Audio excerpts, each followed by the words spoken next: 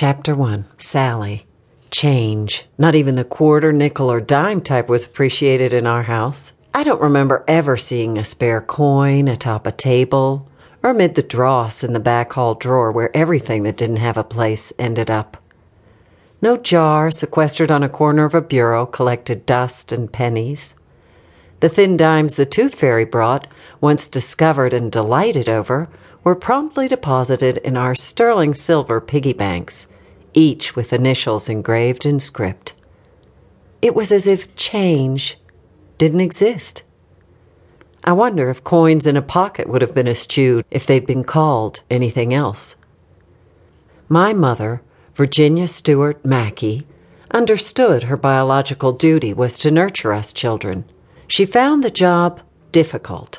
Tall, angular, pale and blonde, my mother spit my brother, sisters, and me out in her image, and then proceeded to whirl about our lives like an icy comet in an orbit rarely intersecting our own. Our maid, Ethel, would puff up with pride whenever she said, "Miss Jenny done made a good-looking bunch of children." I guess she was right. Each of us had our mother's hair and blue eyes, although in varying shades. Not one of us had exactly the same color hair or eyes, but there was no question who our mother was.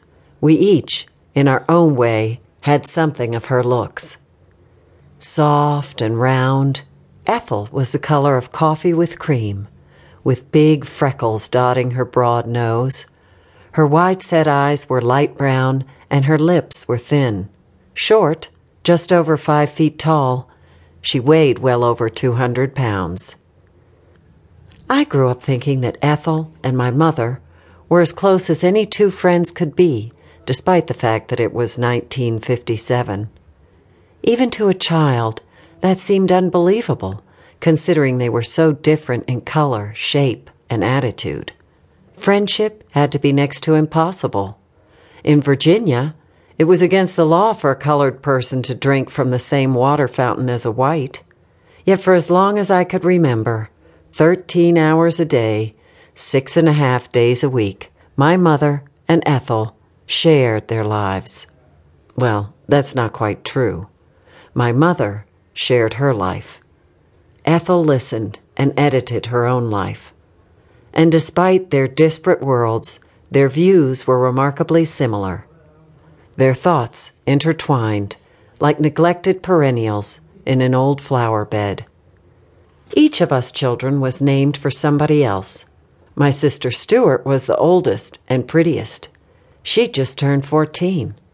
She hated her name, though I don't know if that was because it sounded like a boy's name or because it was my mother's maiden name. Next oldest to Stuart was my brother, Gordy, just 9 at the time. Gordy was named after my mother's brother, Gordon Stewart. Then there was me, Sally, 7, and named after Daddy's father, Sally. It was an unusual and unfortunate name for a man, as far as I was concerned. I was happy to be a girl. Helen, at just 4.5, was the baby of the family, and was named for my father's mother, who died days before Helen was born. It was lucky that Helen was a girl. I think my parents would have gone right ahead with the name, even if the baby had been a boy. I can't imagine a boy on earth who would have been able to tolerate Helen as a name. The house we lived in was big, like a mansion of the Old South. Butter-colored stucco, with enormous fluted columns, and dark green, almost black shutters on the floor-to-ceiling windows in the front. It sat in one of the tree-lined neighborhoods that rimmed the University of Virginia, where my father had gone to law school.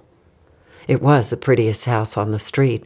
My mother said that if it hadn't been, she would never have allowed Daddy to buy it because of the tacky houses that ran down one side of the property line.